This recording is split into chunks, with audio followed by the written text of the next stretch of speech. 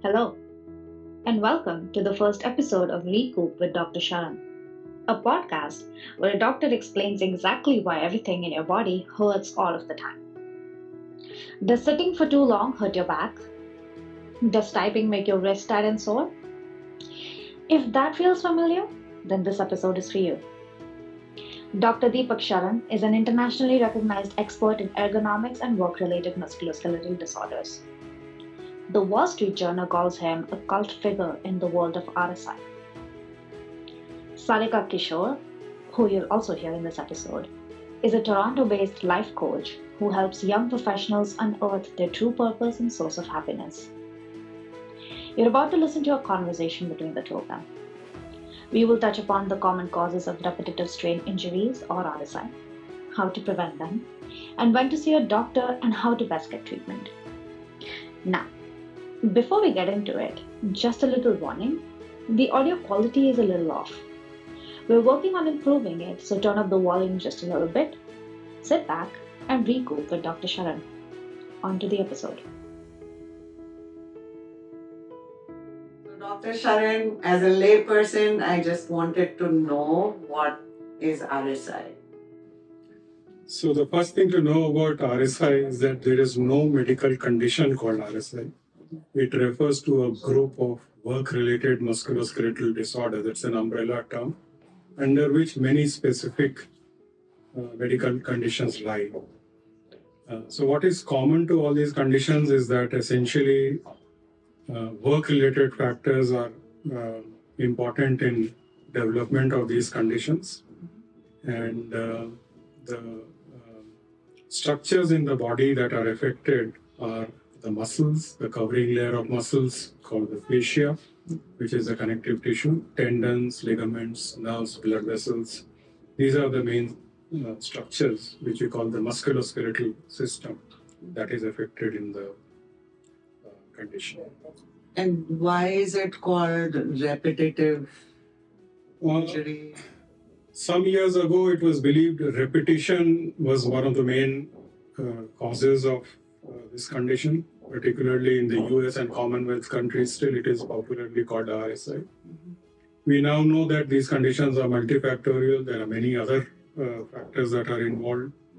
Among work-related factors, there could be static loading, holding fixed postures for too long, excessive use of force, awkward postures sustained for long durations. Besides environmental factors, temperature, noise, lighting, etc., and very importantly, individual factors.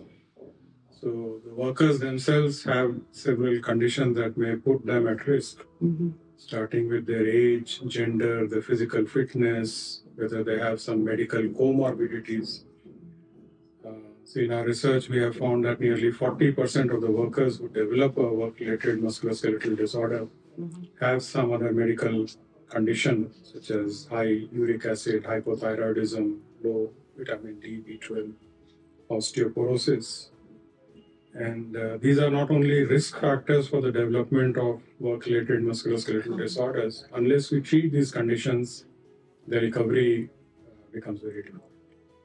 Okay. And so, for anybody who is experiencing pain, how would we know that we need to go to the doctor now? When it starts affecting your work and your normal day-to-day activities is when you should start taking it seriously. In general, the earlier you recognize the symptoms and the earlier you take medical help, the more quicker your recovery is likely to be and much more easier when it is addressed at an early stage. So there are three stages by which we conventionally classify RSI. Stage one is where you have symptoms when you are working, and very soon after you stop working, the symptoms go away. Stage two is where the symptoms persist even when you stop working, but if you get a good night's sleep or if you don't work on Sunday, by Monday morning you are more or less free of symptoms. Stage three is the more advanced stage where you have pain almost constantly and it is not directly related to work. There are also associated symptoms like your sleep getting affected, or you have nerve-related symptoms like burning, tingling, numbness, etc. So, what is known is that if you report your symptoms at stage 1, the recovery is likely to take just a few days, and it would be things like making changes in your workstation setup, maybe a few stretching exercises, and most people recover pretty quickly. In stage 2, it could take a few months, and you may require some specialized physical therapy in addition. Stage 3 would likely take much longer, and you may even need medicines, and you may need interdisciplinary rehabilitation approach, which may include psychological treatments, aquatic therapy, biofeedback, and various other things. So the message is to address symptoms at an early stage and not wait till it starts affecting your ability to work or do your normal day-to-day activities. So the moment you start experiencing discomfort is when ideally it should be addressed. Yeah, but normally if we feel pain, the normal reaction is to take a paracetamol or Advil or something and just treat it, and it gets better at the initial stage. So what we also know about many of these work-related musculoskeletal conditions is that it initially starts as a regional pain, for example, affecting the muscles of the neck and upper back.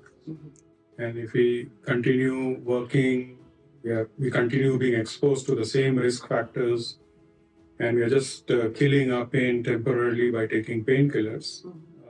The pain often starts spreading to other areas in the body, the upper limbs, lower back, lower limbs. And it can even end up with a complicated pain condition called type 1 complex regional pain syndrome, where one can start getting swelling in the hands, burning, skin discoloration, temperature changes. And that's a very, very painful condition and quite challenging to recover from. So, continuing to work in pain just by suppressing symptoms with painkillers is not a good idea at all, because regional pain can become a widespread pain, it can become chronic, it can become disabling, and it could lead to complicated situations affecting the nerves and blood vessels. And it may become very difficult to recover from, and it may take a very prolonged medical treatment to get better. That makes sense. And so if somebody is suffering from some pain, what should be the steps and where should they go? Who should they connect with first? So there are international recommendations, especially from the International Association for Study of Pain, which is the professional body for doctors that deal with pain. The treatment must be in an interdisciplinary team approach, where there are a group of professionals working under a single employer. They don't work independently on their own, but they all work in a team under a single employer. And they speak to each other, they have frequent team meetings for each patient, and there is good coordination of care. The specialist that you should see first, the current recommendation is that you should look for a physical medicine and rehabilitation physician. They are the specialists who have the best training regarding the musculoskeletal system. Ideally, they should also have additional training in ergonomics, occupational health, and related fields. The challenge is, especially in countries like India, most of the physical medicine and rehabilitation physicians are small in number, and they largely are focused on neurorehabilitation of conditions like stroke, spinal cord injury, etc. And very few of them actually have a special training or interest in treating musculoskeletal disorders, and specifically work-related musculoskeletal disorders. But however,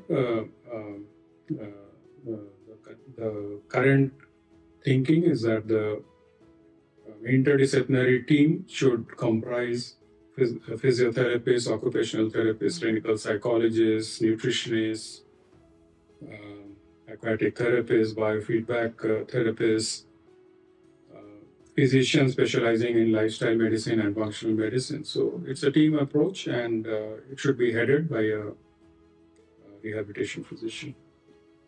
Okay. And so I would like to ask you, following that, is what is your specialty and how you bring that special treatment to this? So we have been working in this field for more than 2 decades. There are a few important learning points. First is that there is a general feeling that work-related musculoskeletal disorders, or RSI as still commonly called in some places, is impossible to recover from as long as you continue working in the same profession. So still people say that the only way you'll get better is either you stop using your hands, stop using a computer, change your job. It usually doesn't work, because the moment you start working with your hands with some other job, you may still have the same symptoms. Taking rest does not help very much. In fact, the risk of developing serious complications like type 1 complex regional pain syndrome increases if you stop using your hands, start wearing wrist braces. So generally, we recommend people to remain active. What helps people recover is if they have a facility at their offices or industries where there is a robust educational program where the workers are aware of the warning signs and symptoms. They have a facility for early reporting of symptoms. They are able to consult a physician specializing in these conditions on site, have a physical assessment done, any investigations that are required, and then start with the appropriate treatment, which would largely be different aspects of rehabilitation. So you may have physiotherapists on site. Each worker gets a specific ergonomic workplace analysis done to look for the risk factors. Those are corrected. And the entire rehabilitation is offered usually on site, and long-term follow-up is also available. So we have multiple published research studies that have shown recoveries in the range of around 90 to 95%. Complete recovery where workers have no significant pain or other symptoms. The remaining 5 or 10% have partial recoveries, but their symptoms are not severe enough to interfere with work. So almost all 100% workers continue working. Nobody takes prolonged time off work, and certainly almost no worker becomes disabled and loses the use of their hands. So early diagnosis, early reporting, early rehabilitation, assessment of all the relevant risk factors, whether it is work-related risk factors, environmental factors, factors present in the worker, the psychosocial factors. All these need to be identified and expertly treated, and the results are almost universally successful in such cases. So, Dr. Sharan, I wanted to take you back to your specialty, that is the research and how workers can benefit from such a program. But what is your specialty, and how are you providing that service to various organizations or people who come to? So, how we approach it, of course, in the pre-pandemic era, all these services were in person. We had occupational health clinics in industries where we had a team of a physician who's a rehabilitation physician with special qualifications in occupational health and ergonomics, who was available for consultations. Patients used to take appointments online, and all the workers who had any musculoskeletal symptoms used to come for a physical evaluation, after which investigations, if required, were prescribed. Each worker was offered ergonomic workplace analysis in detail to look for all the risk factors. And then the medical treatment would largely be different aspects of rehabilitation, sometimes medication. And depending on what other risk factors are found or any medical comorbidities were found, those were also addressed. So this was an interdisciplinary team approach using a group of physicians, physiotherapists, ergonomists, sometimes psychologists. Also, when the pandemic started, all these services moved online. What we had to do was have a teleconsultation first when patients had symptoms. We assessed them using various questions, making them do certain movements or special tests remotely, investigating if necessary, and then starting them on telerehabilitation, largely with self-directed exercises. There was a important emphasis on lifestyle factors, especially during the pandemic, because people were not sleeping, their physical activity was very much limited, nutrition was not adequate, so stress levels were extremely high. So the lifestyle and functional medicine played a very important role in overall recovery from these conditions. We were also able to develop apps and tools by which you could assess their home workstation setups remotely, and we could offer guidelines regarding an optimal workstation setup, what sort of equipment they could buy, and how to set it up. This was supplemented with a very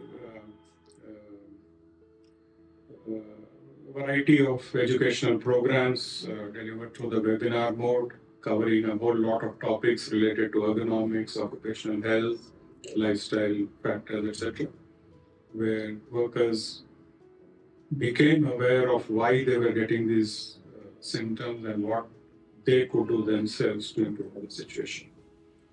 So a combination of education, teleconsultation, telerehabilitation, lifestyle and functional medicine, psychological approaches which we were able to deliver remotely, including methods like emotional awareness and acceptance therapy, acceptance and commitment therapy, graded exposure. Various methods were successful in addressing the psychosocial factors behind the development of these conditions. And we actually did a research study during the pandemic, and the success rate was not very different from what we were able to achieve in person. Even with the virtual method, the recovery rates were well in excess of 90%. So now that you've talked about how the pandemic affected people, I wanted to ask you how that has affected or changed the symptom presentation in people, and how have you seen it present and how have you addressed it? So, during the COVID pandemic, there was a very high prevalence of workers reporting various types of musculoskeletal disorders, mainly because they had workstations that were not optimally set up. They just had a laptop, they placed it on the kitchen table and dining table, and they were working with whatever they could find. In addition to being exposed to very high levels of stress, not sleeping well, etc.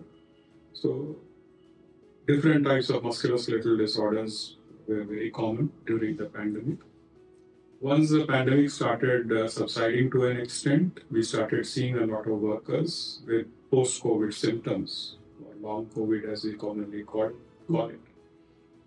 These conditions typically presented with workers having widespread pain, so pain all over the body, tender muscles throughout the body, generalized stiffness, associated with severe fatigue, cognitive disturbances, brain fog, short-term memory loss, and more specific symptoms related to temporomandibular disorders, pelvic pain, and so on, so for multiple allergies. So this is the challenge now, and even in the years to come, how to ensure the workers.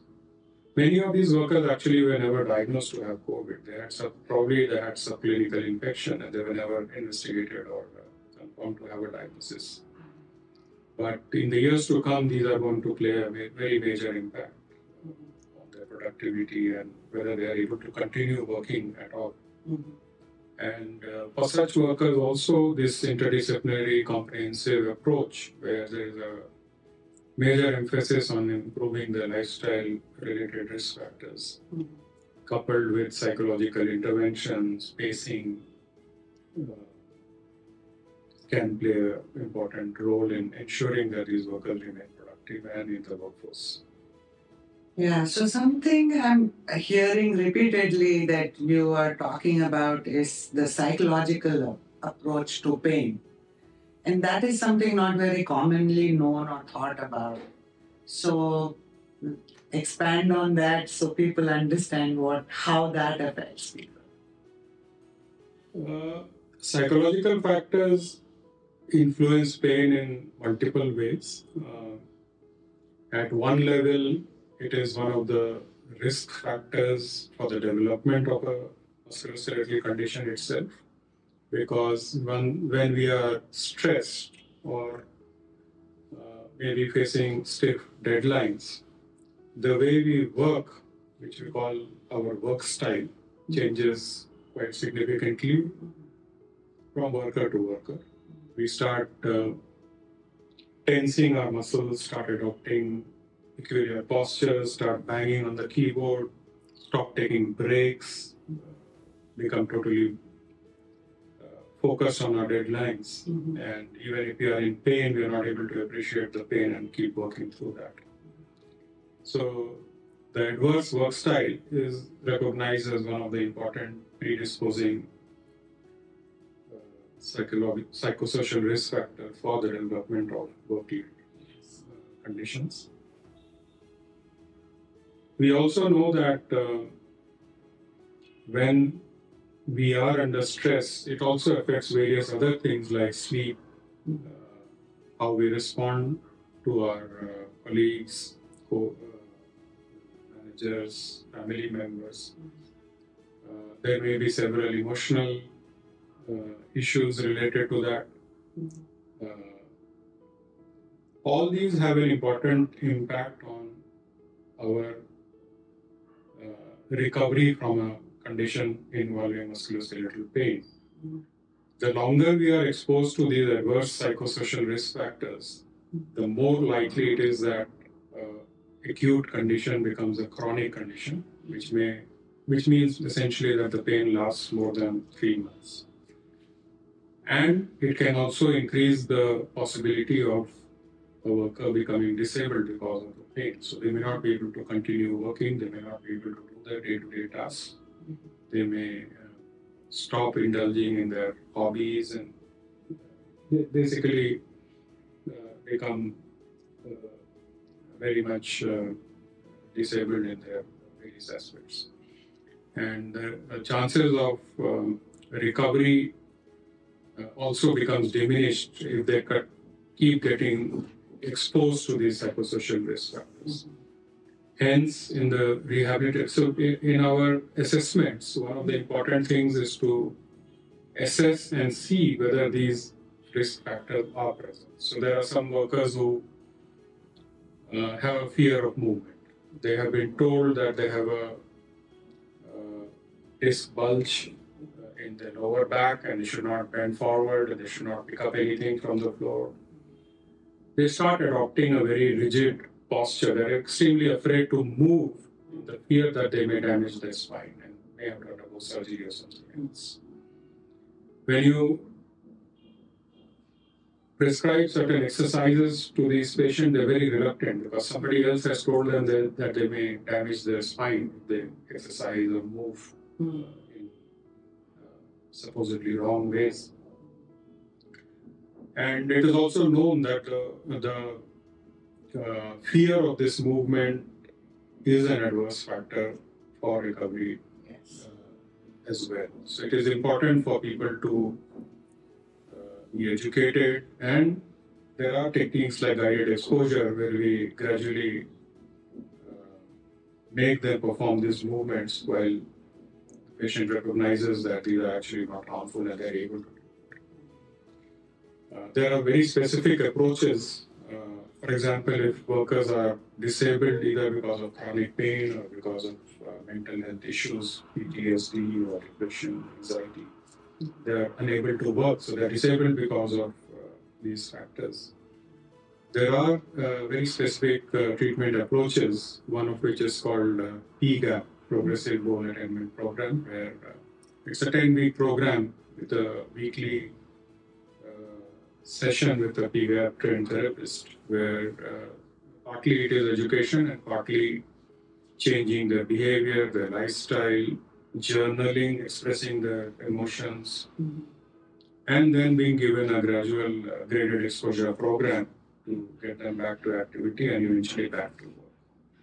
So, according to published literature, these are the most effective strategies available as of now to address workers who have significant psychosocial risk factors and who are disabled because of these factors, how to get them back to work. Similarly, depending on different type of pain conditions, for many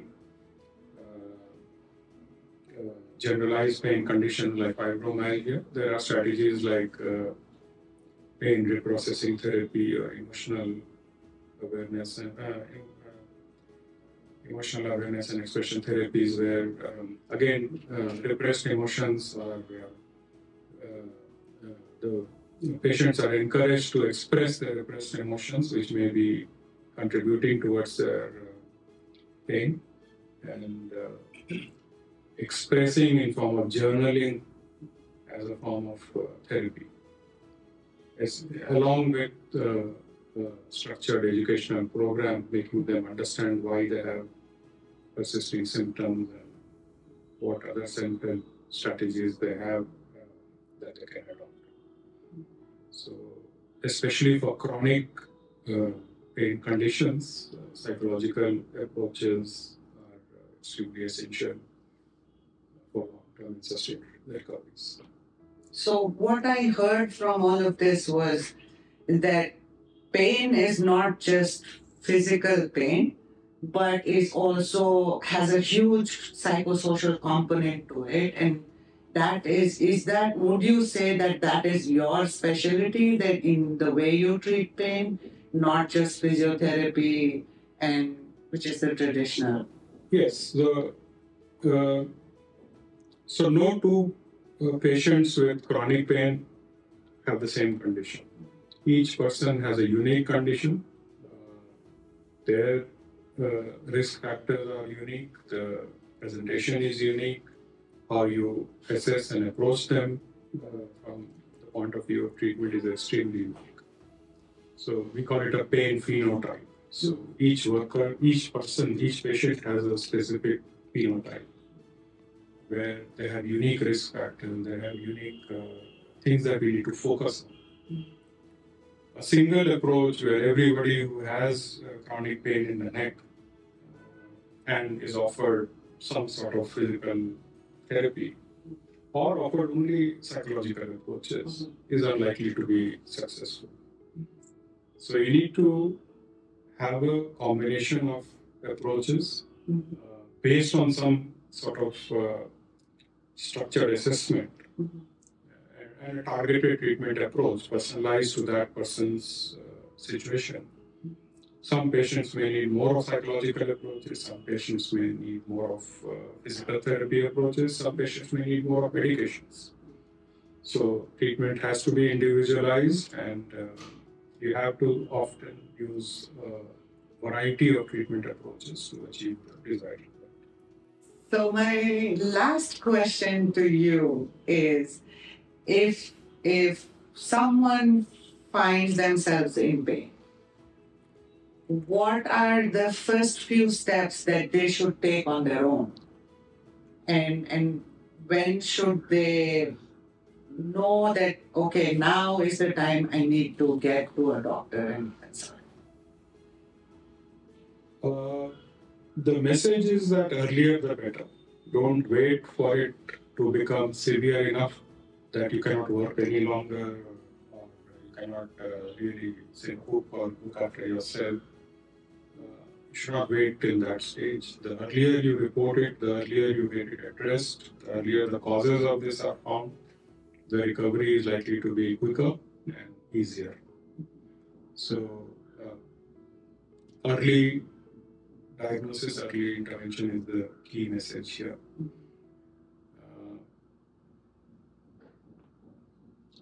Typically, the incentive for this is if there are on-site programs. If you are working from home, this becomes challenging sometimes. But of course, now we have virtual approaches. Still, people can consult online. We can have virtual economic analysis, and a lot of rehabilitation can happen offline. Sorry, online. So there are various approaches available, and the general message is to address your symptoms as early as possible in your own interest, because recovery is going to be quicker in this. So don't rely on paracetamol to take your pain away. Once in a while is fine. So the general tendency is to somebody who has pain in the wrist is to stop using your just go off sick, take a break for 3 months and do nothing else. And the moment the day you're back at work, you have the same pain back because your risk factors haven't been identified, nothing has been addressed, still exposed to the same factors. So the best chance of recovery is report your symptoms early, have it addressed, have your risk factors evaluated, and a multi-pronged approach to address all the risk factors, start the rehabilitation. In this situation, you may not have to go off sick at all. You may continue working, you may recover completely while working. Thank you for tuning in. For more information on Dr. Sharan, please visit his website at deepaksharan.com. To know more about Sarika's work in coaching, visit her website at sarikakishore.com. You can also find both of them on LinkedIn. All of the links are in the description. You can find us wherever you listen to your podcasts. If you liked this episode, please leave us a review as it really helps us keep this going. I am Aditi, your host for this episode, and this podcast was brought to you by WeCoop Health. See you in the next one.